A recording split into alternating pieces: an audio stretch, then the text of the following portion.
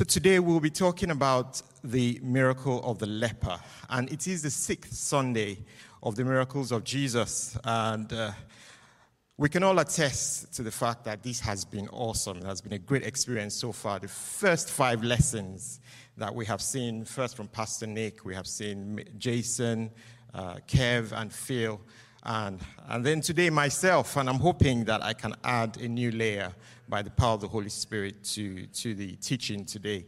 But one of the things that struck me as I prepared for this message was the generation we find ourselves in right now is an instant generation. How many of you agree with me that we're an instant generation? But like instant coffee, yeah, don't we? and other things we like to have done instantly is when you order things online. You want them to arrive on the same day, don't you? Sometimes we're like, oh, next day delivery? You know, and it comes in and oh, wow, it takes so long. The one that baffles me the most is when you stand in front of your microwave and you're like, really? Does it really take so long to work? You know, you get that thing out of your freezer, which you should have put in the fridge to thaw overnight, and you stick it in the microwave and you're like, you know, it's taking so long. We like things to be done in an instant. And I know right now, we don't have trouble connecting to the internet, do we? We are in the generation of facial recognition, you know, and then your phone comes on and you connect to the internet very easily. Back in the day, we had a way of connecting to the internet. You know, it was called dial-up internet. When people were patient, let's have a listen to how we connected to the internet.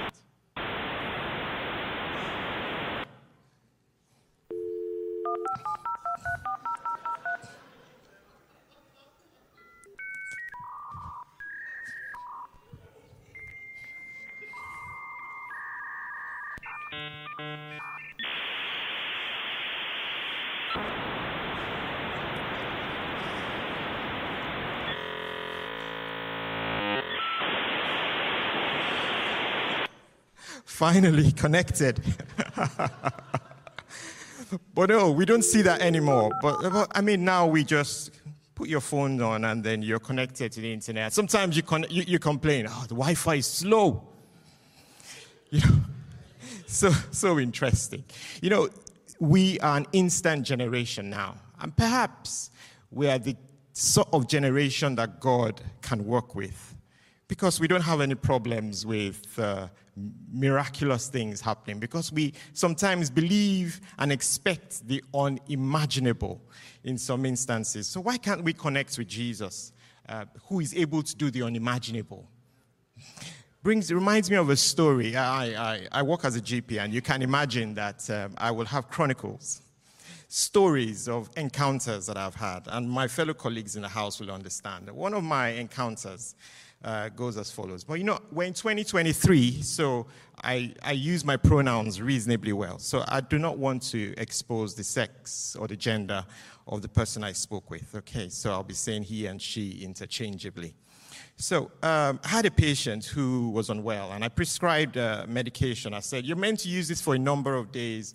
This is what I expect after a set number of days at the end of the course of the medication. Your symptoms should hopefully get better. If you're not better after X number of days, please return. If it's urgent, make sure you contact 111 or 999. If it's over the weekend, please do not call the surgery. You know what to do. And I felt really good with myself, with my safety netting, as we call it in general practice. And the next day, guess what?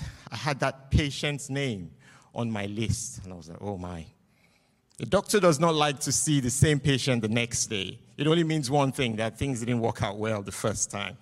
And so this conversation, paraphrased by me, went like this. I was told sternly that the medication I prescribed yesterday did not work, or it's not working. I was like, oh, I'm so sorry. Are your symptoms worse, or do you have any new complaints? She said, no. And this is me saying, so why have you said it's not working? She said, I took 1 capsule and I felt no different, so I chose to bin the medication. All right, so I said, okay. I said, you do appreciate that it's a course of treatment, isn't it? And it would only take a few days. And I was like, no, I didn't realize that. I expected to be completely better after the first capsule. Right. All right. I was also shocked and bewildered. And I said, what you were expecting is a miracle. These capsules don't provide miracles. I said, could you restart them, please? And she said, sorry, doc, I've been them. Could you send me another? There goes my antibiotic prescribing matrix, isn't it? For us, that might seem rather funny and interesting. But it puts two things together, that we belong to a generation where we expect the instantaneous. Although the instantaneous and the miraculous are not always interchangeable, but perhaps there is something about us that is fitting for Jesus to intervene in our lives, because we're ready to pay a premium to get something faster and better. But do we recognize that there is also some connection that we can have with Jesus because of that attitude, that we are ready to receive something quick, or we're ready to receive something in a certain way because our hearts are prepared for the unexpected? I'd like to invite us today, if you do not have the opportunity to follow the reading on our YouTube app, I'm sure that you can connect, as you already know. I believe there is a QR code behind me. And I also believe that you can go to the YouTube app and there is the events section. You can follow and make your notes that way. Jen has read that scripture for us today very beautifully. And there was something that struck me about the encounter between Jesus and the leper. And it was that he asked Jesus, are you willing? And that brings me to the topic of today, is about the willingness of God. When we talk about willingness, it suggests that there is a readiness, a preparedness to do something.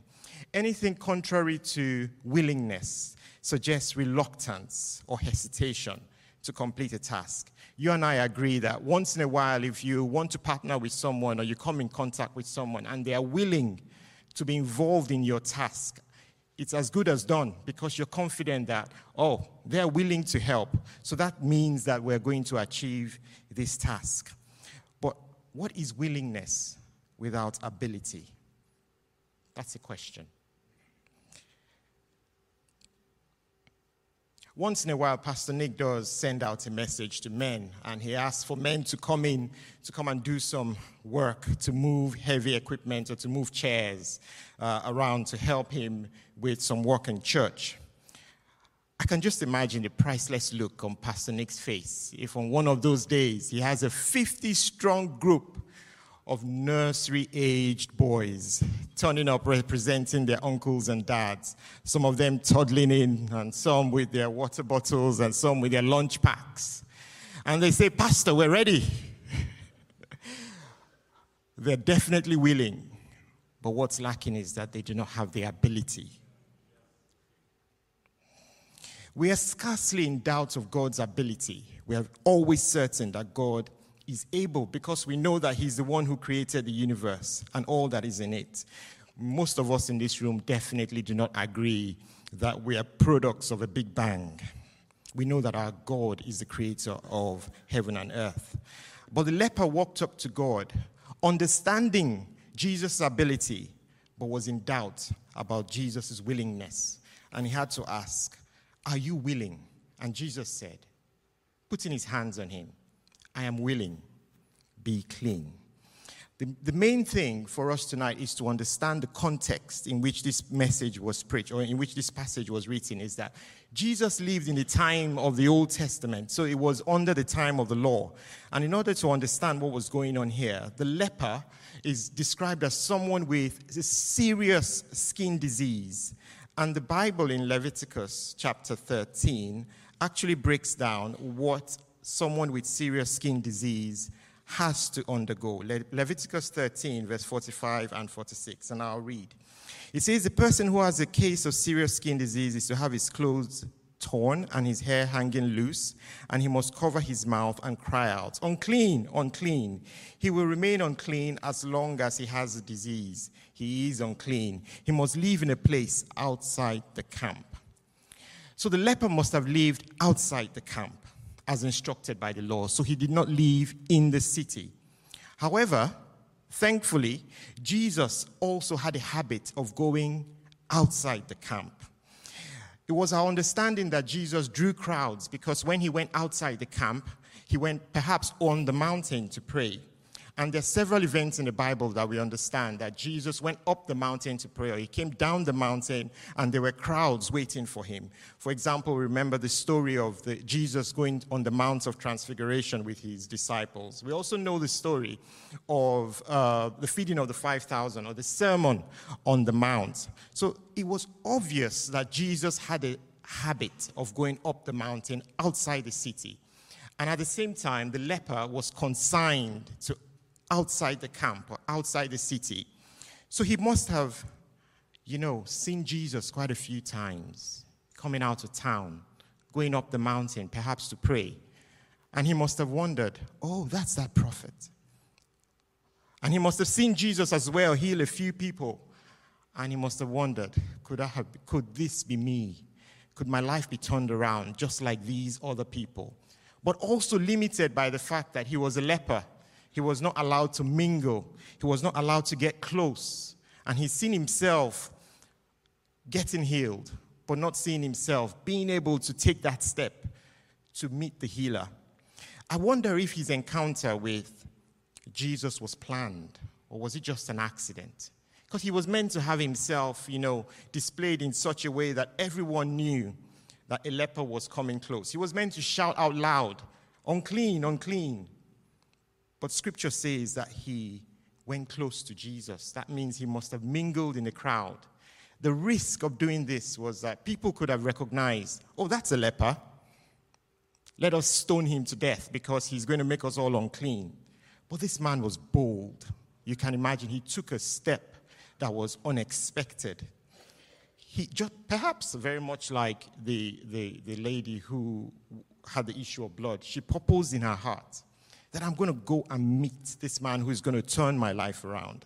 And so many events seem to have come together on that day for the leper, the same way it's probably come together for you today. How you may have got out of bed or where you may have been yesterday, and the events that have led to your coming to this place today also suggest that quite similar things may have happened to the leper on that day when he had this miraculous encounter.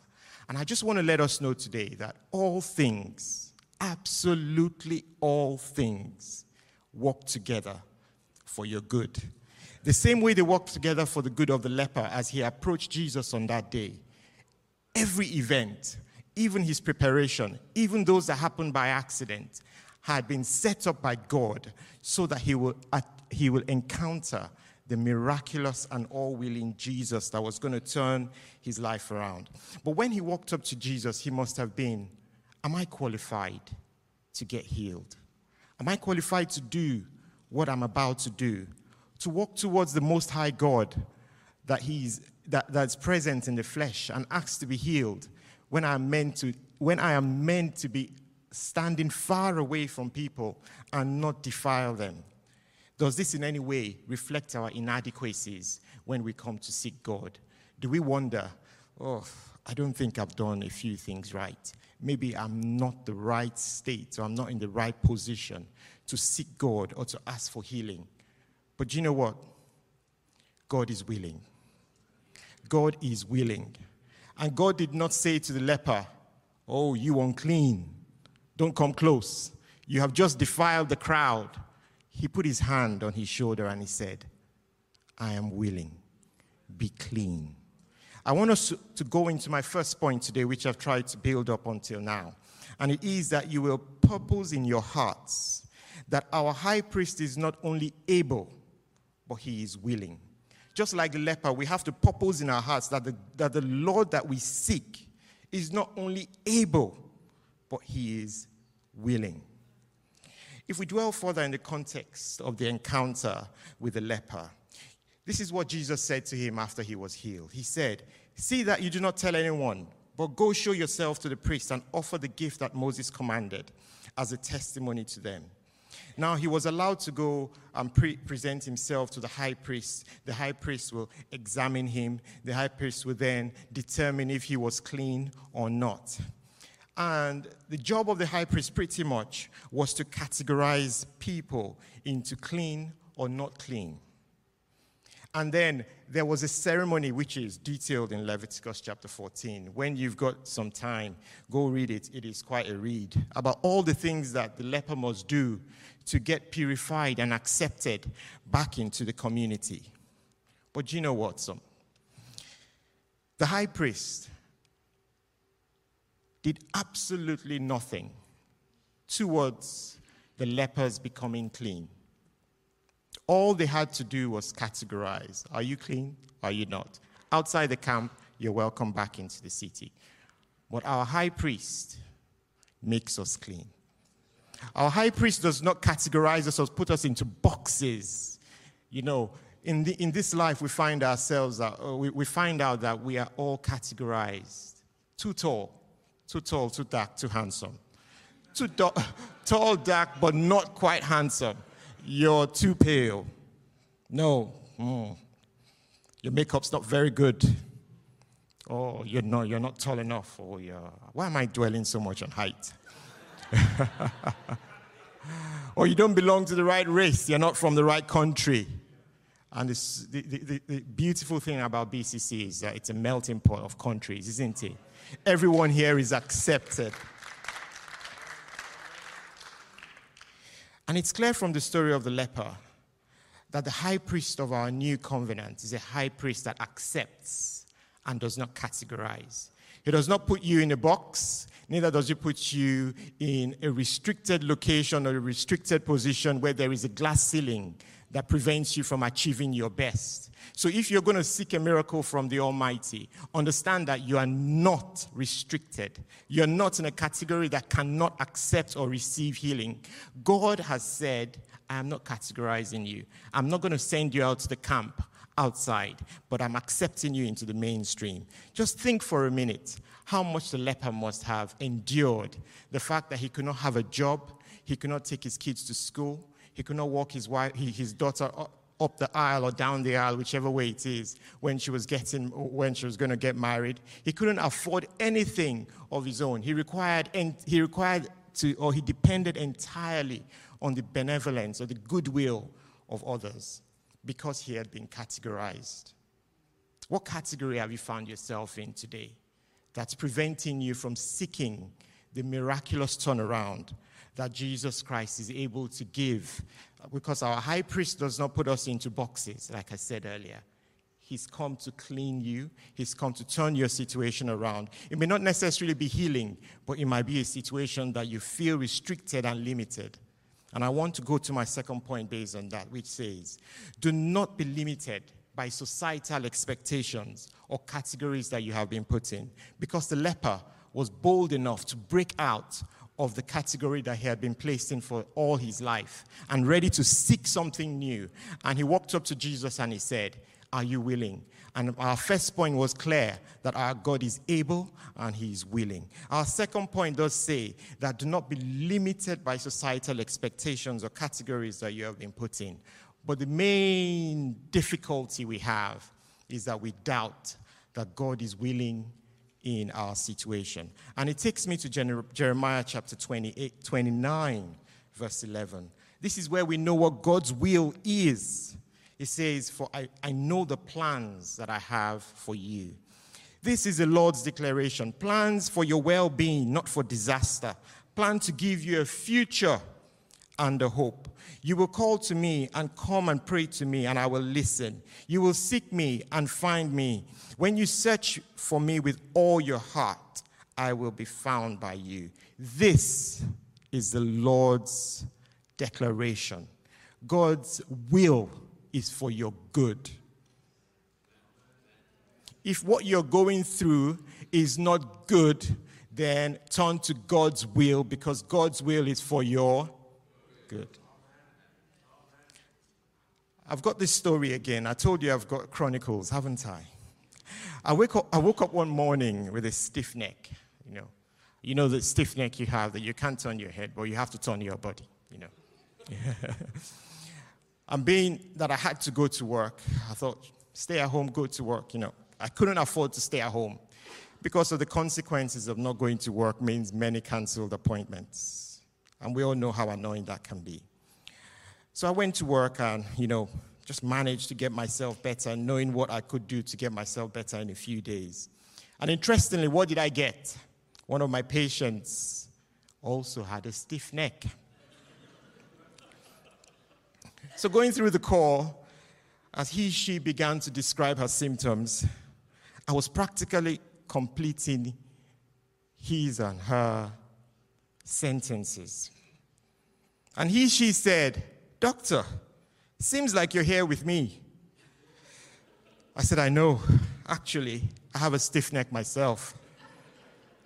I proceeded to explain, what to do to get the stiff neck better. And that leads me to my next passage of scripture. Hebrews chapter 4, verse 15. "For we do not have a high priest who is unable to sympathize with our weaknesses, but one who has been tempted in every way as we are, yet without sin. Therefore, let us approach the throne of grace with boldness, so that we might receive mercy and find grace to help in our times of need." Our high priest does not categorize. Our high priest heals. Our high priest feels our pain. Our high priest has been touched by what touches us. Our high priest knows the situation that you're in. And guess what he says? "My will is for your good. I have been through what you have been through, and my will is that you will have a future and a hope. My will is that I will turn it around. I am not going to label you based on where you found yourself, but I'm going to give you the open doors to where I know you can go and what you can become." Hebrews 4:16. I will emphasize this. It says, "Let us approach the throne of grace with boldness, so that we might receive mercy and find grace in our times of need." I'll repeat. "Therefore, let us approach the throne of grace with boldness, so that we might receive mercy and find grace in our time of need." We can mirror that with what the leper did. Right away, it says, a man with leprosy came up and knelt before him, saying, "Lord, if you're willing, make me clean." Right away, it says, right away. We are going to approach God with confidence and with reverence. Just like the leper did. He says, "Come with confidence that you might receive grace and mercy." And the leper came to Jesus with confidence because scripture reports that it was right away. Is today your right away opportunity? Our 3 points. Purpose in your hearts, knowing that our high priest is not only able, but he is willing. We are not limited by our societal expectations and categories. And we are going to approach God with confidence and with reverence.